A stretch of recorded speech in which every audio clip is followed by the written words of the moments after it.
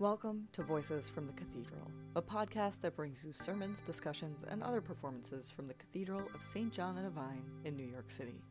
On Sunday, September 16th, the Right Reverend Clifton Daniel III, Dean of the Cathedral, preached on the 17th Sunday after Pentecost, Proper 19, Year B.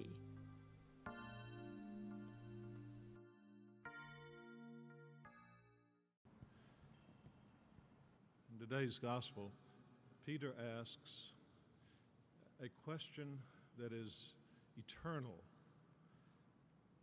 He looks at Jesus in response to Jesus' question. Jesus says, "Who do men say that I am? Who do you say that I am?" And Peter says, "You are the Christ, the Son of the living God," and then immediately backs up. And then Jesus responds in the Greek. The words are not quite as, polite as "get behind me, Satan." You can use your imagination, but they're not words I want to use in the pulpit. So the question is, how do we gain, like Peter did, through our lives, how do we gain the courage, the will, the strength to say, you are the Christ, the Son of the living God? I know in the news this week there's been a great deal about Hurricane Florence and the states of North Carolina and South Carolina. I grew up in the eastern part of North Carolina along the coast, and so I know something about hurricanes. And I can tell you that, first of all, hurricane season, which begins June the 1st, is a time of constant and ongoing anxiety, even at a low level. Hurricane season goes from June the 1st through October 30, and we have just passed the statistical peak of the hurricane season on September 13th. But the anxiety, which is low level until September, begins to rise more and more and more until either a hurricane comes or it doesn't. We all know that whenever the weather person says there's a tropical wave off the coast of Africa, we know that might be the big one. When hurricanes, especially Florence, nears the coast, it's sort of like New York when 2 inches of snow is forecast. There's panic in the streets, grocery stores are emptied, and everybody goes home, shuts the doors, draws the curtains, and waits. Suddenly, in the midst of that anxiety of impending crisis, prayer becomes an attractive alternative. The first prayer that many people pray is the prayer to be spared the difficulty, whatever it may be. Pat Robinson on television, the TV evangelist, puts up a prayer shield to protect Norfolk, where he lives, and then he prays that God will direct the storm away from Norfolk, which sometimes happens. But the trouble with that prayer is that the storm goes somewhere else and somebody else suffers. So that's not a particularly effective strategy. I don't think that praying for someone else to suffer in my place is very Christian anyway. The second line of prayer when facing a crisis or facing a hurricane, are the most panicked prayers. Bargaining. "Oh God, if you will do this for me, if you will remove this barrier, get me over this hurdle, steer this storm away, then I promise you, God, if you spare me, spare my family, my golf cart, my baseball game, I'll never eat another donut. I promise. I promise. I promise. Or they're threatening prayers to God in the face of a hurricane. If you let this happen, I'll never go to church again. Now, this is the safest prayer, because no matter what happens, you're going to win either way. So there are prayers we're either bargaining or threatening with God.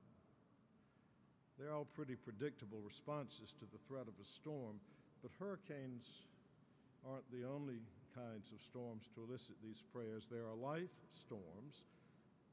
A person loses their job, a marriage dissolves, I may fail the big exam, I was passed over for the big promotion, a beloved friend dies, and so on. So what do we fall back on when wheedling, promising, or threatening doesn't work with God? What happens when our wishes for God to work His divine magic are dashed? Well, they're rather rooted in Peter's response. If one's only picture of God is similar to the Wizard of Oz, who parades as a frightening potentate before he is revealed to be a very little man with a big voice, if that is our picture of God in the midst of crisis, then all our prayers of manipulation and begging for magic and promising will be for naught. And our faith will be rocked when we learn that God will not act and does not act in magical or manipulative ways. So when we're afraid and when we are threatened in life, where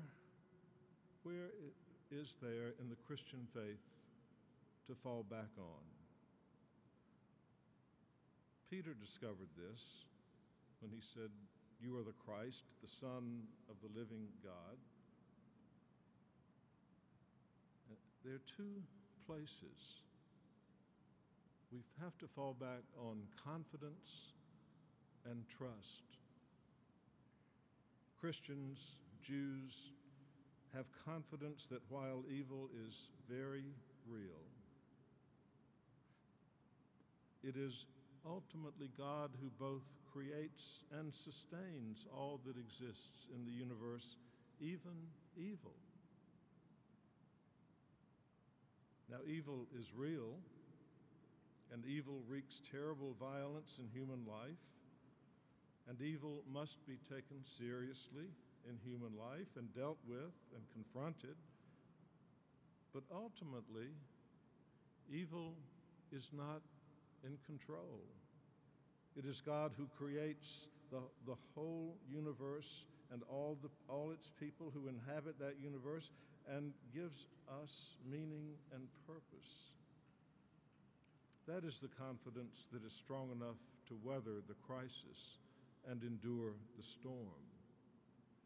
It is to that confidence and into that confidence that Peter grew throughout his whole life of following Jesus patiently. The second place we go in the face of crisis has to be trust. We can trust. We can trust that what Jesus said about himself and what Peter proclaims in the gospel is true. We can trust that. Jesus is the Son of the living God. You see, we're not given the choice of neutrality toward Jesus. We can think of Jesus in a lot of ways, but we can't be neutral toward him. Either we take Jesus for who he says he is, the Savior, or we put him into the category of a person who believes he is Napoleon. There really isn't any other choice. Christianity bets that Christians bet that in their life that Jesus' words are true and can be trusted confidently. Confidence and trust are the foundations of a life of faith. They're not the sure cure for every ill or the escape chute from every difficulty. A life not free of conflict, pain, difficulty, or sorrow, all those are part of our life. But confidence and trust in Jesus is a life that has confidence in a divine person that is larger than any storm that comes. A person who follows Jesus weaves that confidence and trust in Jesus' words and his person into the very warp and woof of our life. Trust that ultimately Jesus will bring us to the fulfillment of God's plan and that we are safe.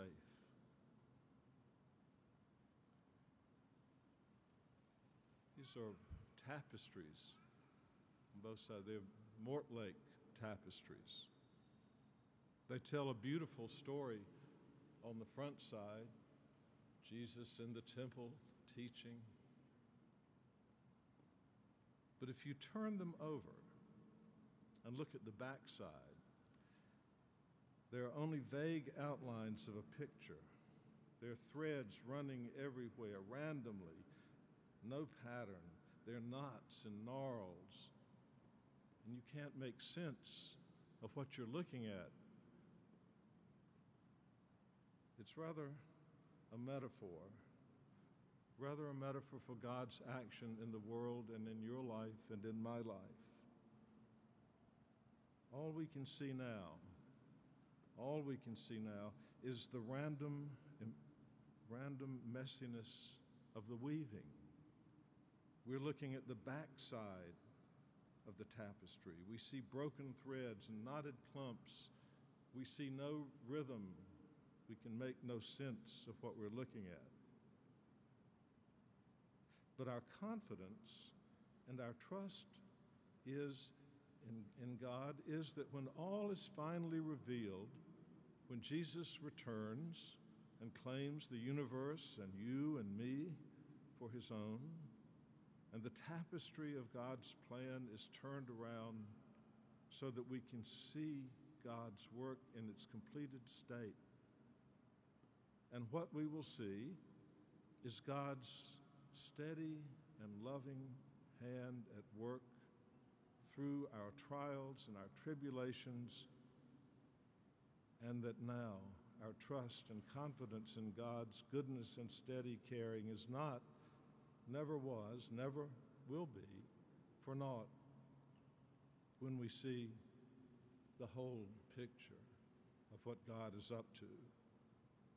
We can be confident, we can trust in that divine promise. That promise will carry us through this life, and it will carry us into the blessed company of those who gather round God's throne and sing songs of thanksgiving eternally. Who do you say that Jesus is?